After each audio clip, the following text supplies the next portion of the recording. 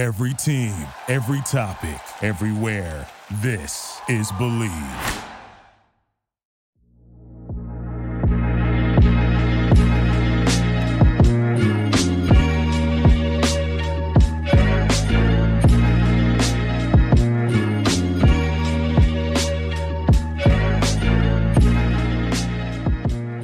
Welcome into another edition of the JMU Sports News Podcast. I am Bennett Conlon, and I am joined by Jack Fitzpatrick. Jack, what's going on?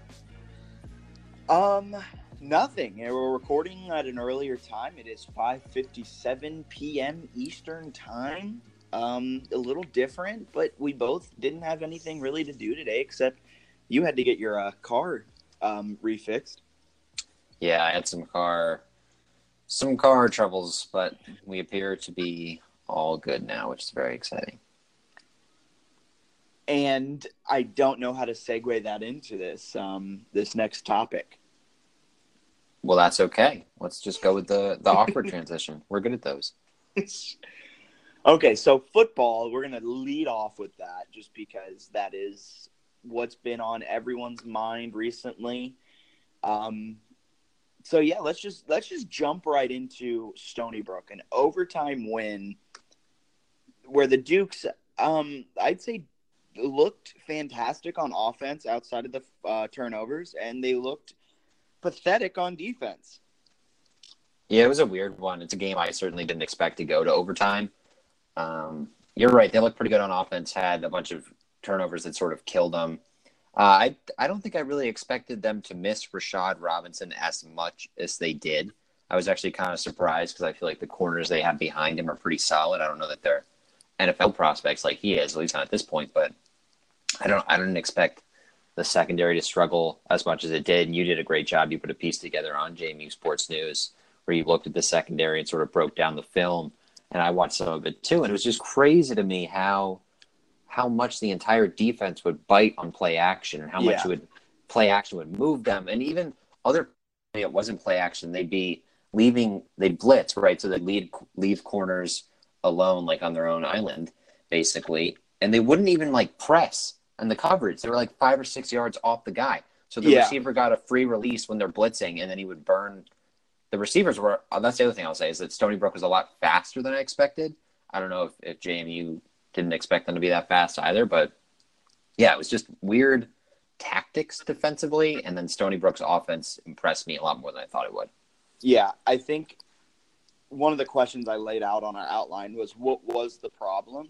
Mm-hmm. And I think it's kind of a weird problem they had in this game. I think their problem was the fact they were too focused on stopping the run.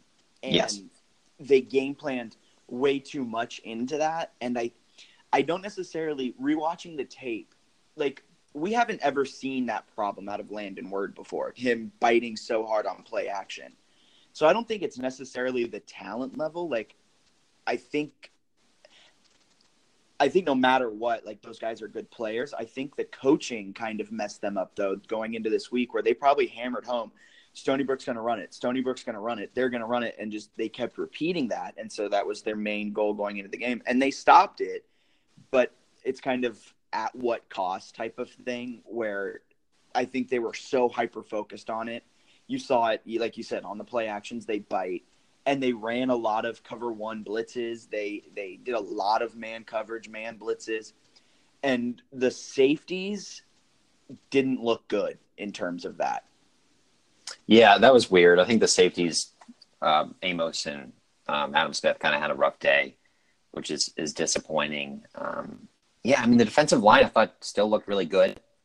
I thought the defensive line did some good things. I thought that the linebackers occasionally did some good things. It just, I don't know. There were things where times when JMU would blitz, and it seemed like none of the blitzes really got home, and some of that was that Fields was able to scramble and do things with his legs. But I don't know. It seemed like at some point he would just stop blitzing and try to let the 4-man rush get there, since JMU has one of the best defensive lines in the country. Yeah. Instead, the linebackers sort of kept creeping up.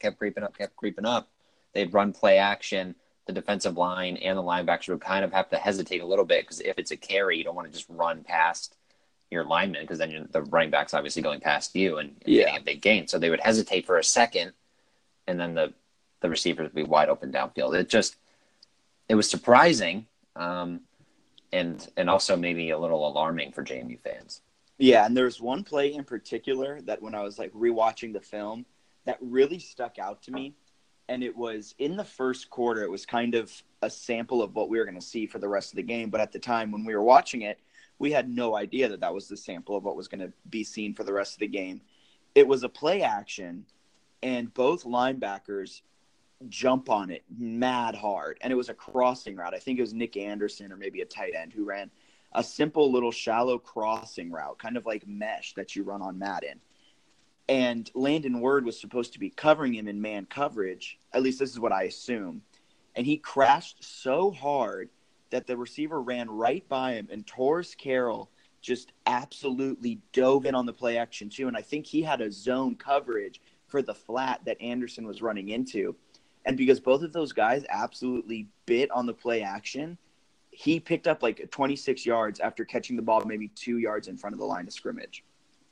Yeah, I'm glad you brought that play up, because that's the one that in your film study stood out to me the most, is because it looks like Word's on this guy, and the receiver just keeps running, and Word's basically like locked in almost like an offensive lineman, and the receiver is completely untouched for a huge chunk gain. And it's like, all right, that's a clear miscommunication. That's not JMU like lacking athletes. That's just whatever they were doing defensively on that play. Yeah. They didn't execute the way they needed to. So that's interesting. And I like that you brought up the point that JMU has this like obsession with the ball and stopping the run, because I think that's really important. And maybe we'll get to it a little bit later. I wrote a piece about this too, where I think JMU needs to alter its strategy. I'm not saying they need to completely throw all of their philosophies and beliefs out the window, and I don't think that's realistic. But there's more important things in 2019 when you're playing football than stopping the run. Like, yeah, I do think that's an important way to control the game. If you can't stop the run in a football game, you're going to get smoked. But like JMU's rushing defense is the best in the conference, right? They're really good at stopping the run already. You don't need to send so many extra they were bodies. Sending 8 guys on the Yeah. run. That's leaving 3 guys to cover. Normally it was 2 receivers, so I mean not too crazy, but they were 8-man boxes with 7 or 8 guys blitzing routinely, and that's how you get in the secondary. Right, and then it's putting pressure on your corners, which I totally understand. But if Rashad Robinson's not out there, do you really want to put your corners consistently in that position? I don't know. I thought they could have adjusted better than they did. And this is being a little bit critical, but just looking back and watching the game, I was surprised at the execution. I was a little bit surprised at the consistent blitzing. I thought it didn't make really any sense toward the end. But they got a stop in overtime, even though Barely. the stop was a drop touchdown pass. Yeah. Because Amos took Another an bad awful angle, just an awful angle. But I think that's something too that's coachable, because Amos is a guy that has pretty good speed, pretty good ball skills. If he just puts himself in the right position, he probably intercepts that pass. Like, there are multiple plays where if the safeties take the right angle, or if people stay locked on the receiver, it's not like they can't run with them. It's just if you're running 5 yards the opposite direction, you're certainly not going to be able to run with them. There was a guy who commented or replied to one of our tweets. It was some people going back and forth about the secondary. Mm-hmm. He said, and this is something you hear all the time on commentators say it, you hear coaches say it, but when you're playing safety, especially in a cover 1 or cover 2 type of format, you play the deepest where no one gets behind you. And it seems if they had been playing like that, the JMU safeties, they would have had probably 4 picks in that game. But they continuously bit up on the play action, which put that step. They were a step behind, or they try to jump a crossing route while there was a go route going behind them. And I think that was their downfall. I don't think any of the team had integrity in their assignments. Right. And here's the other thing that stands out is if you watch like last year's NC State game, for example, Ryan Finley kind of shredded JMU's secondary, but it was with like key 11-yard gains. This one, Fields was averaging like 20 yards completion. He was torching them, or maybe it was Yeah, it was like 20 yards of completion, probably like 10 yards of pass or something like that. It was really bad per attempt, but per Yeah. completion, I think it was 21.2 yards per completion. He was absolutely torching them on these chunk plays down the field where the guys were always open. And that's what's alarming to me is at some point you've got to make teams sustain drives because JMU's defensive line and linebackers are good enough that if you force teams to sustain drives, you're probably going to get a sack or a tackle for loss or some sort of play that sets them in a poor position, either holds them to a field goal or leads to a punt or something. You just got to make them earn it. And I feel like there were way too many plays where Stony Brook had massive chunk gains where you're like, you can't give that up if you want to be a team that contends for a national title, and you can't give it up if you want to win the conference title. Yeah, and to look at it, you're talking about really forcing them earn it and sustain drives. Stony Brook was 5 of 14 on third downs. Right. There were 2 of 3 on fourth downs, though. That's another story. But, yeah, on drives where they got to third down, they weren't necessarily converting it, but the amount of times they had to get to third down was minuscule. Right. I think there's just way too many chunk plays that JMU gave up, and that was sort of the issue. So do you think that they'll be able to rebound? I know from what I've seen, Rashad Robinson, I think he told Greg Medea in the media that he aggravated that injury, but now looks better this week. Do you think that they'll be able to rebound if he's back in the lineup? Yeah, I think they can rebound even without him in the lineup, but This is a huge top 5 matchup, and I would love to see Rashad in there. But like I said earlier, I don't think it was as much as the guys just not being able to play football. I think it was more of the coaching game plan, and Villanova is not the same as Stony Brook. Villanova isn't the same rushing attack. Yeah, they're good at rushing, but they're not the same rushing attack as Stony Brook. And the coaches saw what happened last week. I don't think the coaching staff and the players are going to make the same mistakes that just the mental lapses 2 weeks in a row. Yeah, I think they can rebound as well. I'm interested to see how they do, just because they're going up against a really good Villanova team that's capable of doing some good things on the ground and through the air. But yeah, I mean, it's gonna be interesting. I think the defense can get better. What are your thoughts on just the excessive amount of turnovers? Because I have a take here for you at some point. Okay, I'm ready for your take. Is it weird that when I heard that they had 5 fumbles, I didn't realize they had 5 fumbles?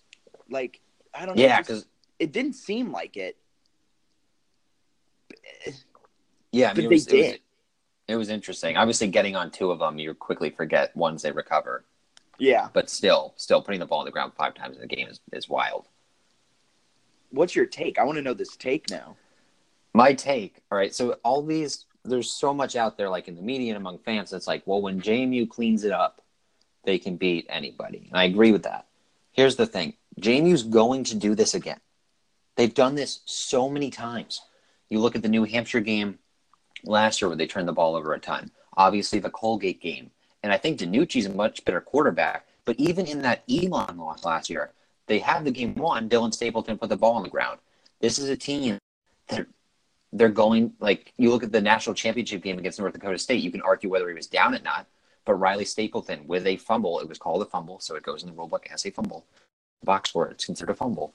I mean, like, every time they play these meaningful games recently, they've made mistakes. And there's this idea that, like, well, if JMU plays mistake-free football, they're never going to play mistake-free football in a massive game. Like, when we get into the playoffs and you get into those really, really important games, I don't think JMU is going to play mistake-free football. So they're going to have to find a way to win with turnovers. I don't think they're going to completely, like, clean things up, so to speak. Like, well, you can work on ball security all you want, but in the game, that's a tough habit to build. You look at Ben DiNucci, who hasn't really fought much this year, but even him, when he runs around, sometimes that ball security is not perfect. And I don't know. I don't know that JMU is going to clean it up, like, quote unquote, clean it up. I don't know that that's going to happen. I still think that JMU is going to have to find a way, probably in the playoffs, to win a game with 2 or 3 turnovers. So they're going to need to start forcing more turnovers. And I think, and we can get into this again a little bit later when we talk more about, like, Villanova, I think they need to be more aggressive offensively. I think instead of blitzing a ton on defense, why not try to be more aggressive offensively and then also just try to force some turnovers on defense? I think that's JMU's best chance of making a deep run and winning the conference, because I don't think this is a team that's going to completely clean it up when they have big games. JMU is a mistake-prone team. That's just who they seem to be. Okay, I kind of like that take. Kind of. Mm-hmm. I think they can clean it up to a point. I think the major thing to focus on if you're JMU and you turn the ball over, you know it's going to happen in a game. Kind of like what you were saying, I don't think there'll ever be 100% mistake-free football. I think there'll always be mistakes and there'll be turnovers in almost every single JMU game throughout this season. I think what they need to focus on, and you touched on it at the end, being more aggressive on defense. They need to win the turnover battle. I don't care if you turned it over 5 times. If you force 6 turnovers, you're +1 in the turnover differential. So as long as they're positive in the turnover differential, I don't think that's as I don't think cleaning up their team is as important. And I know that sounds crazy, but I think Chase mentioned it, or maybe it was Lawrence a couple weeks ago. That's the difference in this JMU team this season. They aren't creating the turnovers they used to. Right, and they didn't even really do it last year. I mean, if you look at the numbers, Bob Yeah, Trott's it was really first, just Jimmy last year. Yeah, it was 2016 was a great year. 2017, they still did a pretty good job forcing turnovers. You got the 10 turnover game with South Dakota State in the playoffs, and then you have last year just wasn't as good, and this year hasn't been as good. They're not forcing the same level of turnovers, and I think that's something that's huge. Yeah, and I think that if they're going to be aggressive on defense, maybe do it in a different way. Maybe you add more people, you keep the safeties back, and maybe you encourage the corners to try to jump routes more or something like that. Or maybe they can find ways to be more productive in terms of getting strip sacks because they do get to the quarterback a lot, but I haven't seen John Docker or Carter really knock the ball out a ton. I know Mike Green had a really good forced fumble early in the game against Stony Brook. But, yeah, I mean, there's things to improve, and I would agree that if they can start forcing turnovers, then they don't have to sort of clean up because I still think they're always going to make mistakes on offense. Yeah, I mean, as much as I love Ben DiNucci, there is a big-time interception in him somewhere. We saw him throw a pick and have a fumble this last game. Granted, both of them, are they his fault? But we won't get into that here.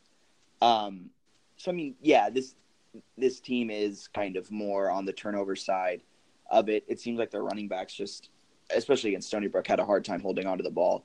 But also, if they become more aggressive on offense, and we'll get into this in a second in Villanova when we talk about opening up their offensive game plan. If they do open it up and pass it more, are they then more prone to turnovers? And then it's really just a slippery slope that I really am afraid that this Stony Brook game opened up a Pandora's box. Yeah, I mean, it's interesting because I wonder it could go either way where you could sort of spin it like JMU found a way to win a game it didn't play that well in, and you could also spin it the other way where it's all right, well, now teams also have film on a game where Stony Brook did a lot of really good things, and they can say, okay, this is how you attack JMU, and this is JMU's weakness, and if the Dukes don't fix it, they could be in a little bit of trouble. Which way do you think that might go? I think it's Stony Brook gave the blueprint to beat JMU. Yeah, I think there's an element of that. I will say that, if some of the blueprint is you have to force 4 turnovers, that's certainly easier said than done. Yeah. I think if Stony Brook this is completely against their philosophy and they would have never done it, but if they had switched to the pass earlier in the game and focused more on the pass later in the game rather than throwing in that random run every now and then, I think they could have won that game. Just how bad that secondary was playing. But I also think that was Stony Brook is just stuck. They're going to stick to their guns and they're going to run the ball 50 times, just like JMU is. Right. Yeah. If I was Stony Brook and I saw that you were hitting deep balls every play, I would have thrown a go route every single play. It seemed like it was working at a high level, and it kind of worked on the the pass that ended the game where it was incomplete. The receiver was open. It looked like it hit him. Thought that. Yeah. So JMU sort of survived there. And I want your take on this, and then I'll share mine as well. But I saw a lot of people after the game comparing this to the New Hampshire game from 2016. Do you think this is similar, the same? How would you compare the games? I think that's the wrong game to be comparing it to. In the UNH game, if I'm not mistaken, JMU had a 49 to like 10 lead, some huge margin, and then New Hampshire kind of stormed their way back into the game. Is that the right game I'm thinking of? Yeah, it was like a 30-point lead that I think they gave up 27, but ended up winning by 3 or something.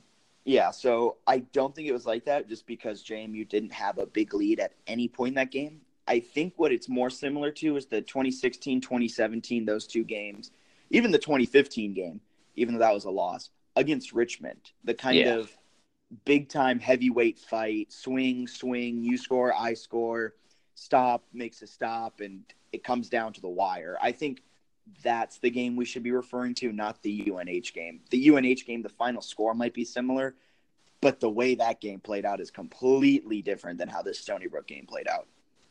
Yeah, that's what were my thoughts kind of as well, is that I don't think you can take away the same thing when you're struggling in a battle against Stony Brook. When the other situation is they were playing at New Hampshire. They were blowing the doors off them. And then they sort of just like let off the gas. And then the lesson that it taught them that they were pretty open about with the media was like, it taught us that we really need to finish games. And they started really finishing games the rest of the season into the playoffs. I don't know that this teaches that kind of lesson. I don't know. The lesson is just that they can find a way to be resilient and win, I think.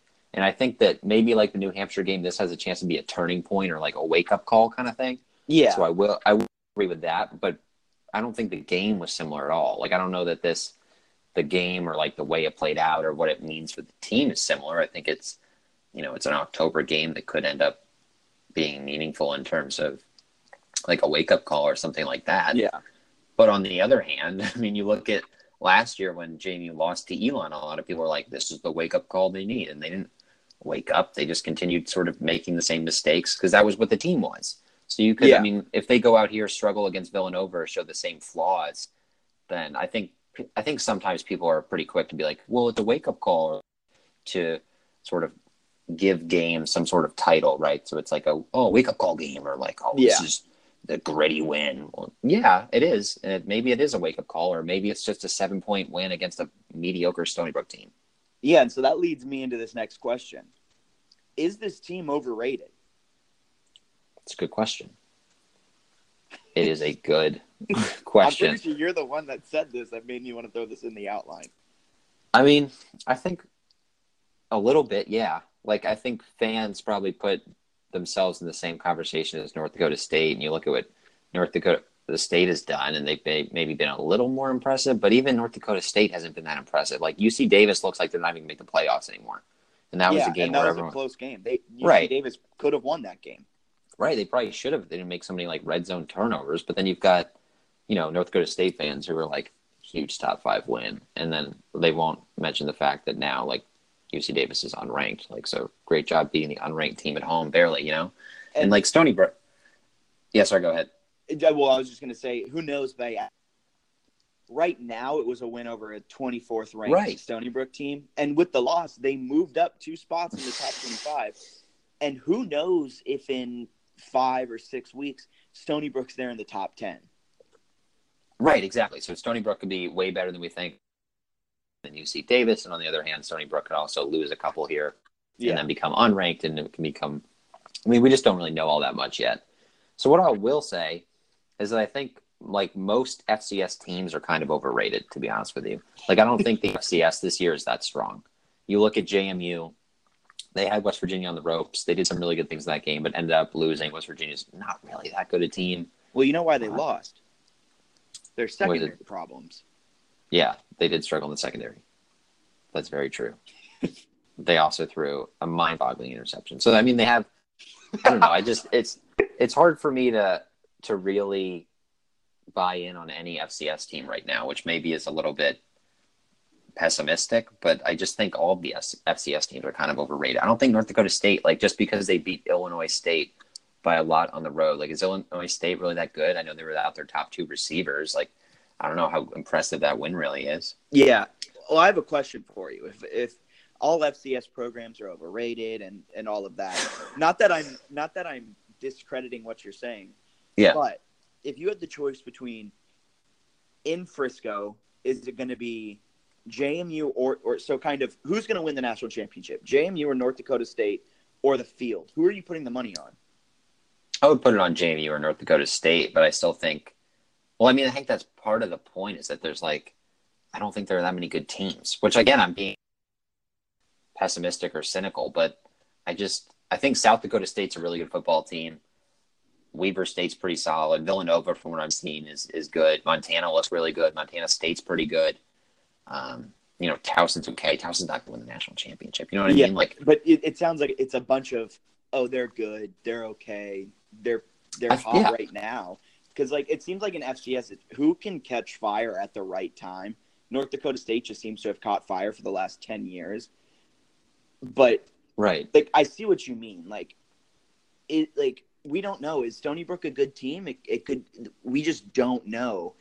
And JMU, I think, just because they're undefeated, they took a Power 5 team. Yeah, they're not a good Power 5 team. It's a rebuilding year for them.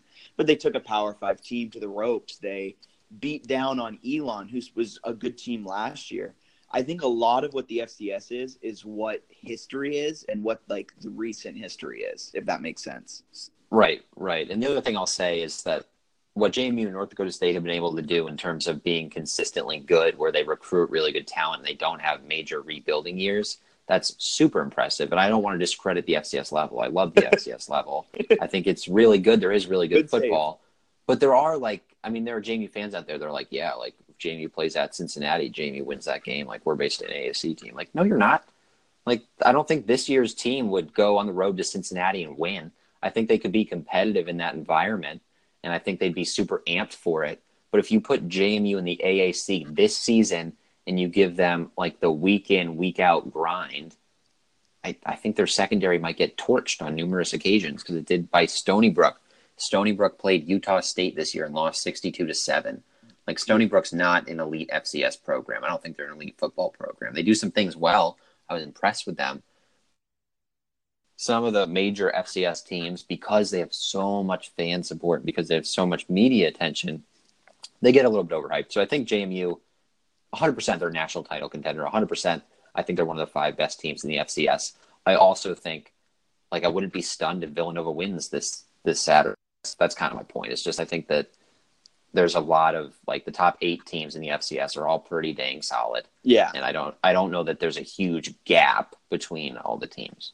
Yeah, there's kind of more parity than what we think. Yeah. So, you kind of touched on it. With everything that's happened, we've seen the secondary struggle. We've seen the D-line shine. We've seen the offense kind of come into their own. When they pass, it works really well for them. When they run, it works really well for them. I mean, granted, they're running it 70% of the time. So what do you expect this week against a top 5 program? I'll put air quotes. No one can see it since this is a podcast. But air quotes around a top 5 Villanova team. I'm putting air quotes around it because of the conversation we had. We just had – this is to the public, not because Villanova isn't a top 5 program. Just throwing that out there. Not trying to shade Villanova. Yeah, I mean, Villanova's a solid team, like you said. And I think JMU is going to do what it does. It's going to run the ball and try to stop the run. I think it might ease off that a little bit, but it's going to be a hard-fought game. Villanova also does a very good job running the football. They're one of 3 teams, with Stony Brook and JMU being the other 2, to run for over 200 yards a game in the CAA. They're also one of 2 teams, and JMU is the only other one, to hold teams to fewer to 100 rushing yards per game. So they're good. They run the ball. They stop the run. Daniel Smith's a good quarterback. I mean, they're a good team. What I will say is I think, and I wrote about this on JMU Sports News, I think that it's almost criminal how little JMU utilizes Ben DiNucci. Like, it's crazy. It's crazy. They got over 300 rushing yards on 56 carries against Stony Brook, which is awesome. They averaged 5.9 yards per carry. Fantastic. They also averaged 12.8 yards per pass attempt. That's with a lot of drops. Ravenel had 2 drops. They weren't perfect passes, but they could have been caught. And then Brandon Polk, if you look at the replay, he dropped the pass that was intercepted and hit him in the chest. That was a bad one. His hands were, like, too far extended. I don't really know what happened. Polk's been really good, so I was surprised to see that. But he's had a couple drops this season, though. Yeah, he has. But, I mean, DiNucci's been unbelievable, right? Yeah. He's also averaging, like, 5.7 yards per carry, and that includes sacks. I mean, he's just – I think to me the best play that JMU has is when Ben DiNucci drops back to pass because he can scramble and he's doing that very well, or he can pass and he's killing teams. He's I think it's like one of 6 FCS quarterbacks who's averaging a first down per pass attempt. Crazy. But they threw the ball 17 times against Stony Brook and ran it 56 times. When they have DiNucci gets them a first down per pass attempt, and they're running the ball like 70% of the time. That's insane to me. That's insane to me. Yeah, it's hard for me to say something on this topic. This sounds so terrible for everyone listening. I'm sorry for what that just sounded like, but the gears are turning. It just is hard to comprehend. He's destroying and shredding defenses this season, yet they passed it 17 times in a game where it was, you could argue, a shootout, where it was a back and forth game all game, where you needed at points a pass attack, and they just chose not to do it. It's crazy. And I do know that the stats are slightly inflated, right? Because if they drop back to pass and Ben DiNucci scrambles, it goes down as a run. But yeah, but still, even then, the disparity is so huge, right? And the thing that stood out to me, I was looking at Villanova's defense, and they've given up at least 7 yards per pass attempt in every CAA game. That's against Towson, Maine, William & Mary. Flacco and Ferguson, so that's Towson's quarterback Flacco, and then Chris Ferguson at Maine. Neither of those quarterbacks are in the top 10 in the conference in passing efficiency, right? So they're super inefficient, even though they do some things really well.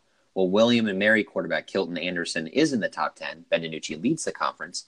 And last week against Villanova, Anderson went 25 for 33 for 245 yards, 3 touchdowns, and no picks against that Wildcat defense.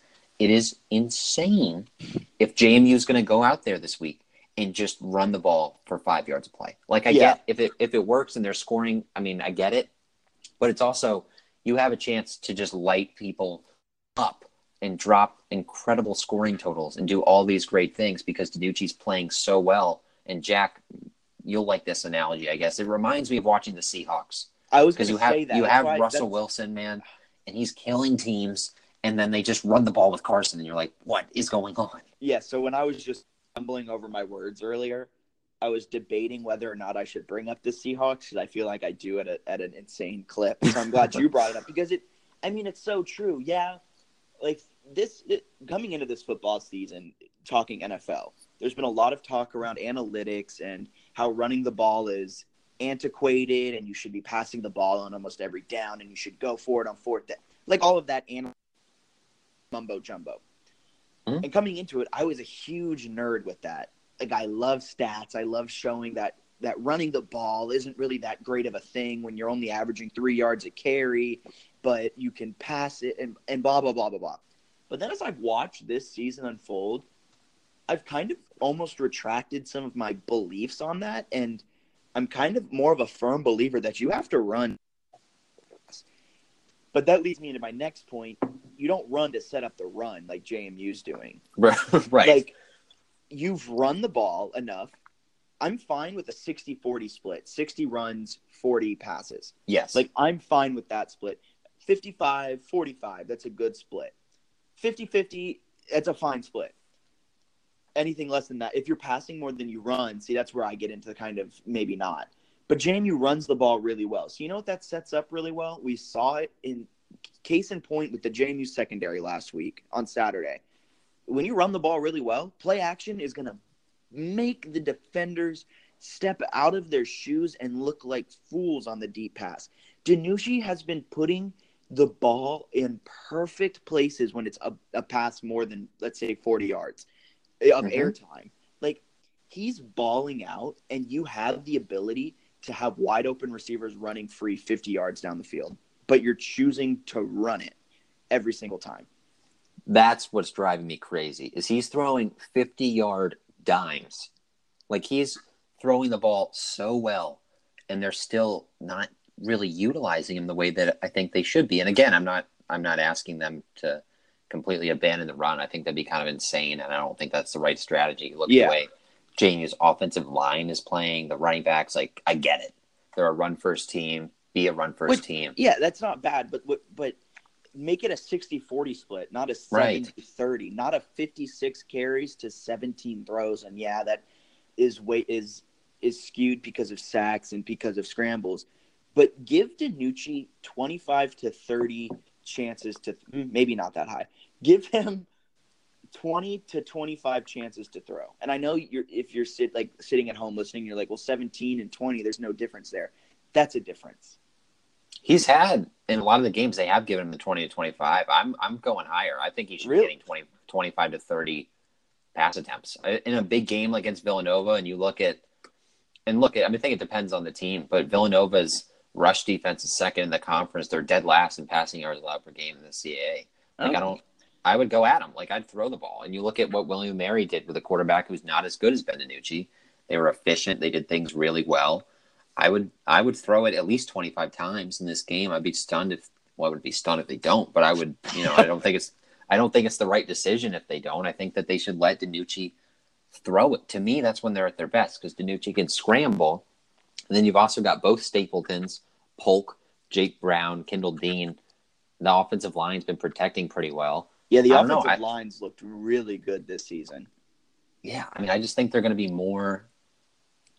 I think it gives them a better chance to win if they do more play action, especially on first down when teams are definitely expecting run plays.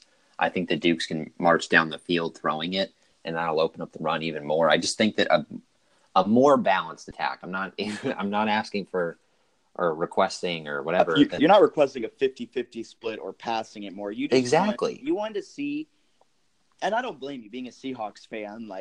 It kills me that they don't open up the playbook. Again, there's that term that we've made fun of on this podcast before, but it kills me when they just are sticking to their guns of run, pass. And it kills me with JMU too. Granted, they're undefeated in conference play. They're undefeated in the FCS. They did get a squeaker out on Stony Brook, but I do want to see more electric plays. I want to see a 50-yard dime throw to DiNucci, from DiNucci to Polk. I want to see that once a quarter, please. I think they should give him the opportunity. He threw one deep ball, and I can't remember if it was to Brown or Polk that wasn't caught, but the defender made a really nice play. The throw was pretty close to perfect. His deep ball throws have been really accurate. He's been pretty good in the short to intermediate range as well. I would just give him more chances. I think it makes good all season. Right. I would give him chances. I think he makes the team better. I think he's the best player on the offense. So I think that they need to find more balance, in my opinion, just because DiNucci's playing so well. And I think it's a case-by-case basis a little bit. If you get up 14-0 on Villanova, I don't know that you should then start slinging it around a million times, right? Then maybe that does make more sense to sort of stick to your original strategy. But against Stony Brook, that's a dogfight where your defense is doing nothing. Throw the ball. Granted, that point that you just brought up, if you get up 14-0 on Villanova, then run the ball. That is also why their numbers are kind of inflated. I mean, they crushed Morgan State. They crushed Elon. They crushed Chattanooga and that other cupcake game they had. Who did they play? Oh, St. Francis. Right? Yeah. So, in those games, of course, your running numbers are going to be a little bit inflated because you're playing against trash competition. That sounded terrible. Elon is not trash. No, I get what you're saying. But so that's going to inflate it. So if they get up 14-0, I would like to see them run it 60 times in a game and throw it 15. But I know what you mean. In a dogfight against Stony Brook, why didn't you pass it more? Why were you so hell-bent on trying to stuff the ball down their throat, especially when your running backs were fumbling it at such a high clip?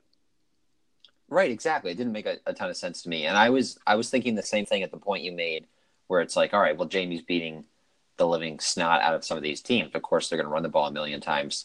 They actually run the ball at a higher percentage in their one-possession games. So they ran the ball, I think it's 68% on the season so far. Against West Virginia and Stony Brook, they ran the ball 74% of the time. Oh, wow. So they actually ran the ball more in terms of percentage of runs in the West Virginia and Stony Brook game. Now, part of that is that I think DiNucci scrambled a bit more in those games. than he did in some of the other ones. So I think And also it definitely maybe against West Virginia, they were trying to keep their defense on the sideline, kind of keep West Virginia off to the edge and try to win time of possession to win a game. But I'm looking too much into that one. No, I get what you're saying, but it's just crazy to me that like you're playing these one possession games. You've got Ben DiNucci, who is arguably the best player on your offense, Best player and you're in only CAA. right, and you're only letting him do things in terms of passing the ball like 25% of the time. That just I don't know. It doesn't make sense. So I feel like I've belabored the point, but I do think if JMU throws it, and we'll talk about it on the next podcast, if they get 25 or more pass attempts, I don't think there's any way they lose the game. And I know that if they have that many pass attempts, there's a good chance that it's because they maybe need to pass it. So maybe my argument is flawed in that sense. But I think if they do it within the flow of the offense and they give him, what would that be an average of per quarter? I don't even know. Like 6 per quarter. If he gets 6 or 7 passes per quarter, like throughout the game, I think they have a really good chance of winning. Yeah, I like that. 6 or 7 passes a quarter and see what happens from there. I had another point and I lost it. Well, we all lose points. What are your thoughts though on the Villanova game? I think JMU's going to win this game handily. Really? We were in a text chain with a friend of ours and we were talking about it. Dom, if you're listening, shout out to Dom. But I really think JMU's going to win this game. I mean, it's not homecoming, it's family weekend, but it's hey, shout out to the families out there. But it's JMU's homecoming. I mean, after being on the road for almost a month, like they're finally coming home and playing a game in front of Bridgeforth. It's sold out. That environment's going to be electric for 2 quarters, and don't see Villanova being able to come in and keep up with JMU. I think JMU is going to kind of see what's been happening. I think they're going to pass it a little bit more. And this goes against everything we've just been talking about, but this is just my gut feeling. My mind is saying this isn't going to happen, but my gut is saying Villanova is going to come in, struggle to keep up with JMU. JMU is going to maul them on the defensive and offensive line because that's what they're doing all season. They have FBS talent at those positions, and I think they're going to beat Villanova, and I think they're going to win. I think that 11.5-point spread is I think they're going to win by 2 touchdowns. That's fair. Yeah, I don't know what to think about this one because Villanova's been pretty impressive, right? They've got Towson, Maine, William & Mary. They've already beaten all of them. Then they played like 3 Patriot League teams. But is Towson as good as we thought they were?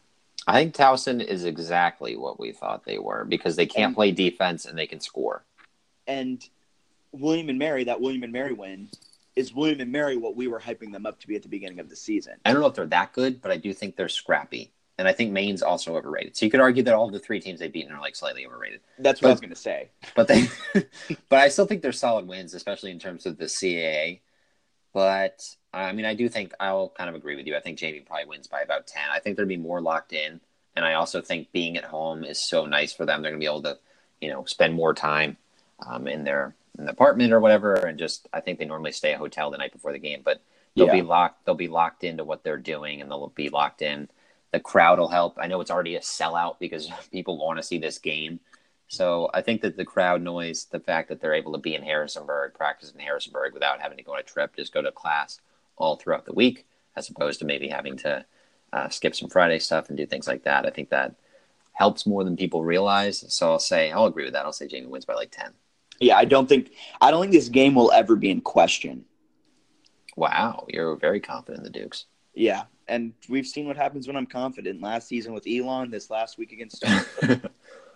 Normally when I'm confident means we're going to lose or it's going to be a close game. But with those picks, that leads us into this week's. It's time for this week's Weekly Pick'em. Starting with Richmond, they go to Orino. I think I pronounced that wrong. Maine. What do you got? Before we start, I wanted to let everyone know that I still have a 2-game lead in the standings. Okay. 9. That first week, we can't. I don't think I can drop the F-bomb. Really messing me up because we've been equal every week outside of that first week. Yeah, I mean, I'm 9-4. You're 7-6. I have a 2-game lead. It's a commanding 2-game lead, and I feel confident. We have 5 games this week, though. Jeez. Yeah. All right, you got a chance. You actually, yeah, this is a pretty good chance to come back. Okay, so to get back to your question, Richmond at Maine. Richmond beat Albany. I'm bad at picking Albany games. Like I'm like 0 for 2 in the last 2. Great Danes. I mean, when you've got a program that's as storied as Albany, it's just hard to know what they're going to bring, you know? No, I can't even believe Albany's like a team. I'll take Maine in this one. I think Maine is overrated, but I think Richmond is just, hot garbage. So, yeah, I'm going to pick Maine too. I think Maine came into the season with high expectations, and then we realized that losing a head coach and a couple people to graduation really means a lot when you're Maine's program. But like you said, Richmond is literal hot garbage. Since losing Kyle Lauletta, they have been able to do absolutely nothing on offense. And with that, Maine takes home the easy win. I like that. Oh, the other thing that we didn't talk about that I was interested in getting your thoughts on, what about that locker room celebration? JMU, I think it was probably a good thing, at least in my opinion, but they were stoked about winning that game. Well, it was kind of like last year on the homecoming game when they stormed the field when they hit the game-winning field goal. Hey, 2 seasons, 2 storming of the fields against Stony Brook. I think we kind of discredit what that rivalry has become. It's actually a thing, yeah. Like, I think it's a huge rivalry. I think both sides don't really like each other. And I think the fact that JMU on the 3rd game of a road stand could go into Stony Brook and pull out a gutsy win. It was a huge win. I think it was a really big win. There's a lot of questions that we have about the team, and we did kind of bag and rag on them this entire beginning of the podcast. Right. Let's just say it was a fantastic win against a quality Stony Brook opponent. Yeah. It was a good win. There was a lot of questions, a lot of things to clean up, and a lot of things we want to see done differently. But we're also on a podcast on JMU Sports News, and we're not the head coach of JMU football. Right. Yeah. I think it makes sense for us to maybe be a little more critical. Not that he's not critical of the film, yeah. but I think that, yeah, I mean, we're trying to analyze these things and look ahead. Kurt Cignetti's not looking ahead. He's enjoying the moment and then preparing for the next week, all that stuff. Yeah, and we're not going to give it back. He's been smiling a lot. I will say that. I've never seen the man smile this much. The last week he's been super smiley. They interviewed him like after practice Tuesday. He was just a ball of joy. I don't know. He's excited after this one. And that was a great line. He's like, sometimes you got to win one like this. We ain't going to give it back. That is for damn sure. Good stuff from Kurt Cignetti. Okay. I was fired up, man. When he did that, I had chills. Woo. You know what I have chills about? Is it Danny Rocco's eyes? Because, yeah, me too. Yeah, it's this Delaware Elon game. Who do you got? Yo, those things are scary. Anyway, he's awesome, though. Danny Rocco's fun to talk to.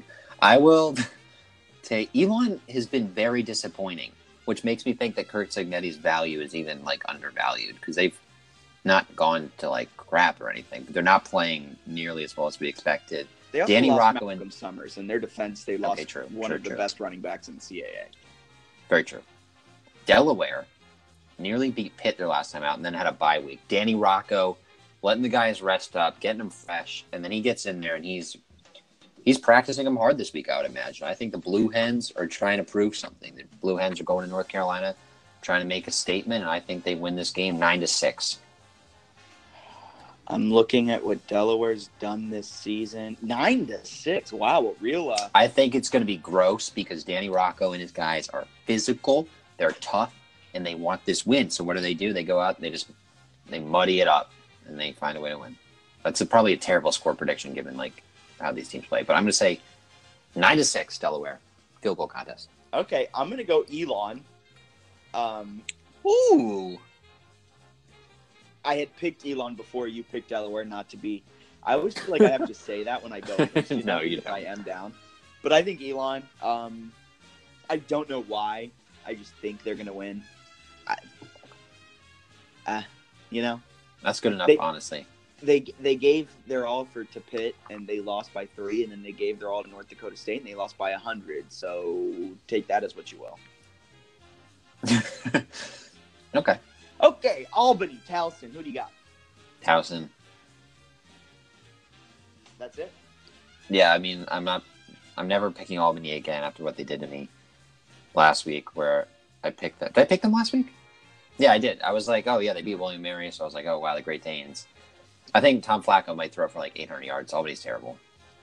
Yeah, definitely Towson. Easy pick. Yeah. Going into the last game of this CAA weekly pick-em, it's a big one. New Hampshire, they go on to Long Island against Stony Brook. Who do you got?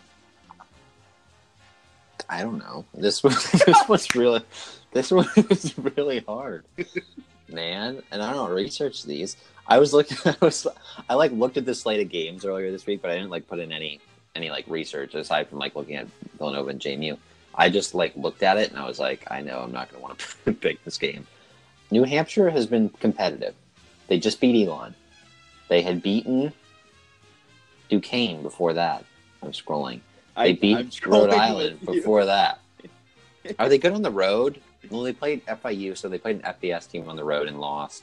And they played Holy Cross on the road and lost. That's concerning to me. Give me Stony Brook. I think there could be an emotional hangover, but I'm going to say that Stony Brook finds a way to win.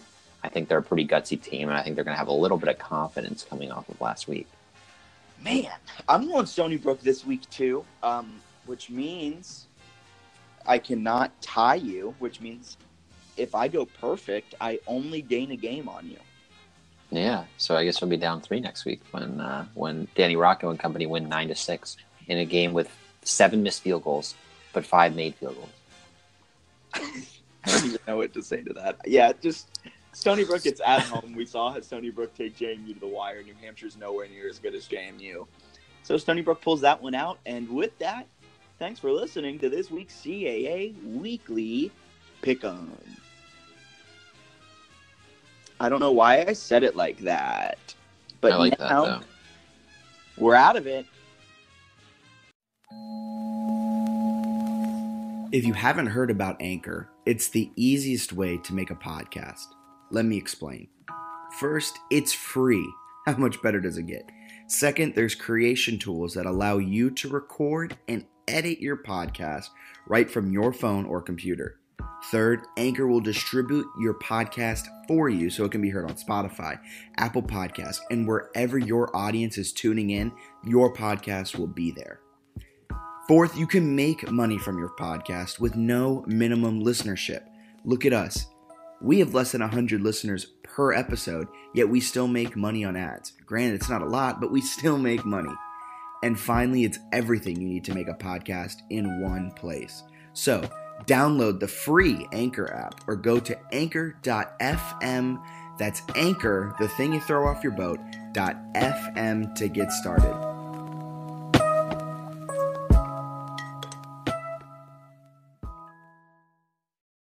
We're back into it.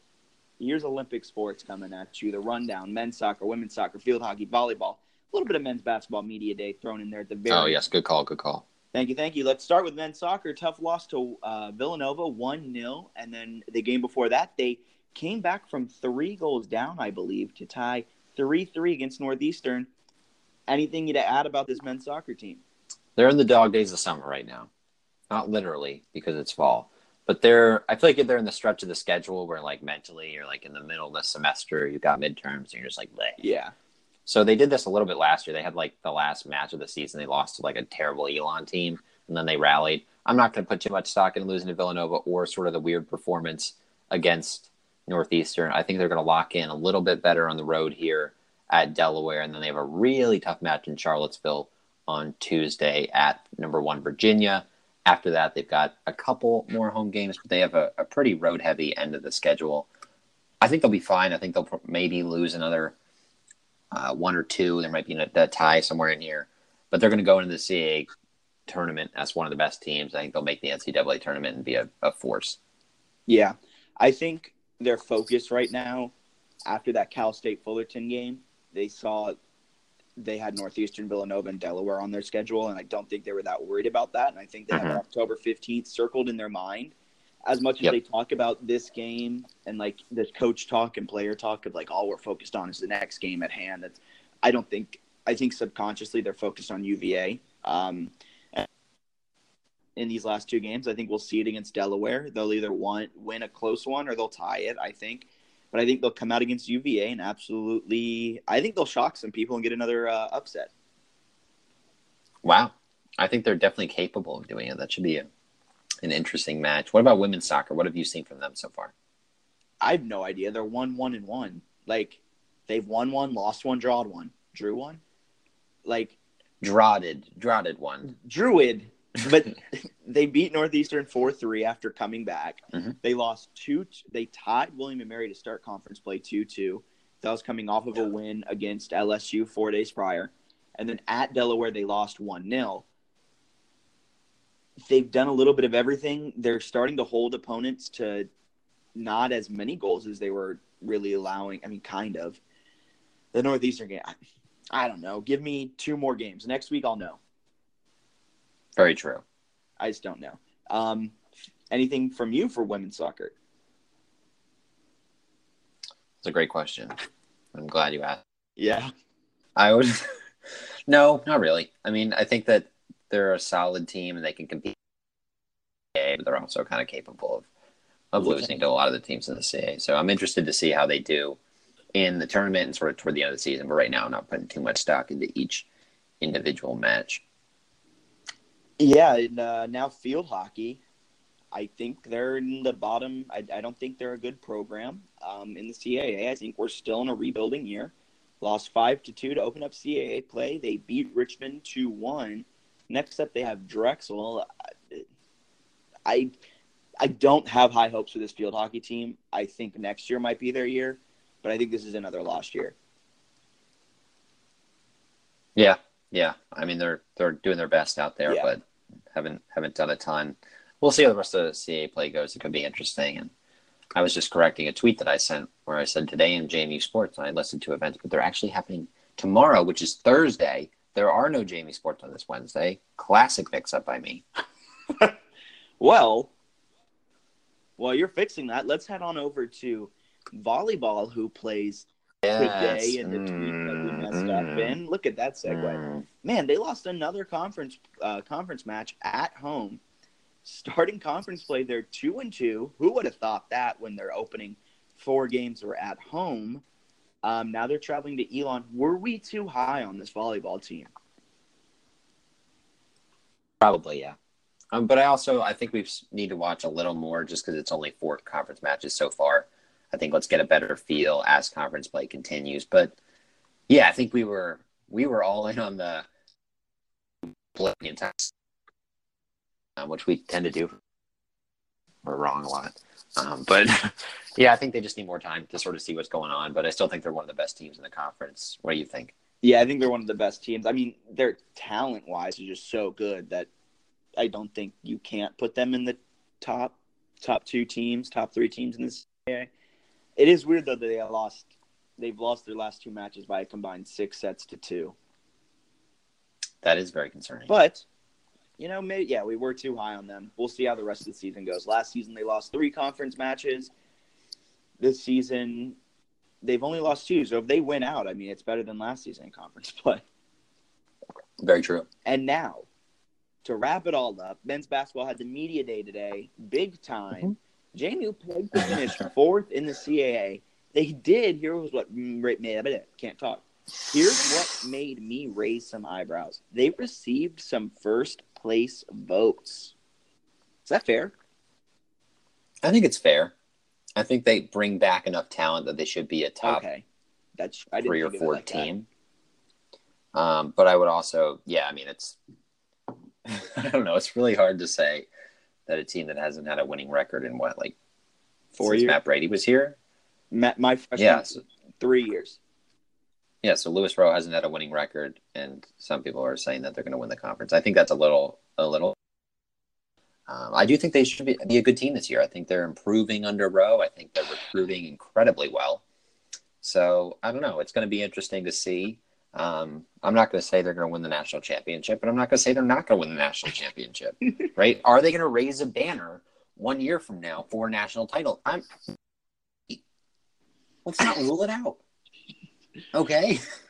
So they received some first place votes, and I don't know. Maybe those people know something that I don't. Maybe this team, they're not changing the way college basketball is played, but they are in a way, No, I don't know. I mean, I think they're fine where they are at fourth. I still need to see it until I believe it, though. Yeah. Matt Lewis, first team, Darius Banks, second team. Everything you said, yeah, I need to see it. I mean, last season I was so high on them before the season started because of what they had on paper. Yeah, you said they were going to win the conference. I think they have the roster to win it. Can coaching win it, though? That's the question. I'm not sold on Coach Rowe, and I want him to prove me wrong. Yeah, I think that's fair. I'm interested to actually watch them play. So I am very excited for basketball season to get here. I also am pumped to watch freshman Michael Christmas, who has gotten a lot of hype and is supposedly playing very well in practices. I think he's got a chance to do some special things. 6'6", 225-pound freshman, sort of like a forward guard combo on the wing. He's good. So I'm interested to watch him play. Yes, and we'll have more men's basketball talk as the season draws nearer. We just wanted to kind of touch on what happened at Media Day today. Right. Anything else you want to add? We were football heavy today, some Olympic sports stuff. We were too high on volleyball. I can tell you all of that now. Anything else you have to add? Anything else we need to go out there and read? Anything like that? Anything at all? I don't know how many people are still listening, but for those that are, women's tennis had a really good fall tournament result at the Wildcat Invite. They did some good things. I think a couple players or athletes, I forget exactly. It was like, is it Roca? Jonah Roca? Yeah. I might be saying that incorrectly, but she did really well and she won the second flight title. So that's a program that doesn't get a lot of attention just because sort of like the golf teams, you can't really watch them. Like they're never really televised or anything. But they're doing a really good job. I think James Bryce was the coach there and then he ended up leaving. And I thought there was going to be a big drop off. And there just really hasn't been that big a drop off. They won the conference for the first time ever last year. And yeah, they're impressing. Yeah. Also in other news of that types of sorts, Duke's, I'm reading this verbatim from the men's golf page. Duke's closed strong to take fourth at Mountaineer Invitational. And Kate Owens won CAA Women's Golfer of the Week. Nice. As a quick rundown. Shout out to Kate. Yeah, shout out Kate. Well done. But yeah, that's about all we have then here for the JMU Sports News Podcast. Be sure to check us out over at www.jmusportsnews.com. You can check out the kind of film dissection piece I put out, the last two pieces Bennett put out on throwing the ball more, and I think it was an expectations for a Villanova game. I've got the throwing the ball, and then there's a little thing on XFL people. XFL, that's what it is. So those couple Dukes. Oh, yeah, we didn't even talk about that. Couple Dukes, Badley, and what were Khalid and Terrence? And then it's Khalid and Terrence Alls, yeah. So they've got three that are in the draft pool, which the draft pool gets finalized, I guess it's on Friday, and then they actually draft on the 15th. Do you think anyone ends up in Dallas with Mickey?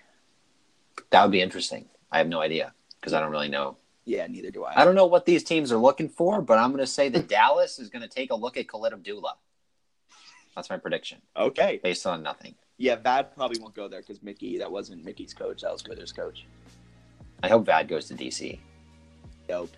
I hope Terrence That'd be sweet. Doesn't drop a wide open ball to lose the XFL championship. So you can like us on Facebook. Just search JMU Sports News. Go ahead and give us a follow on Twitter at JMU Sports News. But you're probably already done all of that if you're this deep into the podcast. Clearly, 1,000 followers. Yeah, we finally hit 1,000 followers after a year and some months. We hit it, and now we're all 20 followers. So we're looking at you, 2,000. Yeah. We're coming. We are basically the most followed JMU news source. I think we have to overtake Greg Medea, who's at like 2,500 or 3,000, something like that. But yes, for Bennett Conlon, my name is Jack Fitzpatrick. You guys have a wonderful rest of your Thursday or Friday or Saturday or whatever day you happen to be listening to this podcast. So yeah, see ya.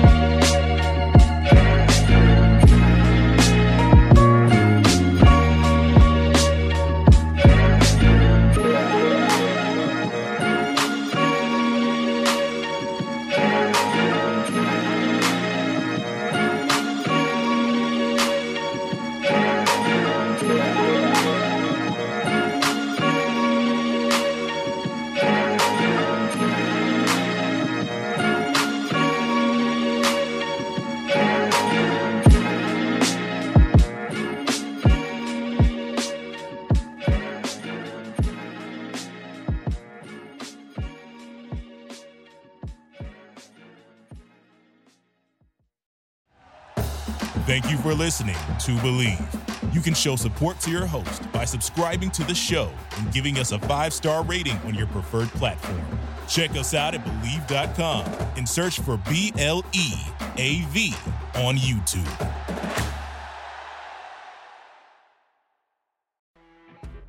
You know when you're listening to a true crime story that has an unbelievable plot twist that makes you stop in your tracks?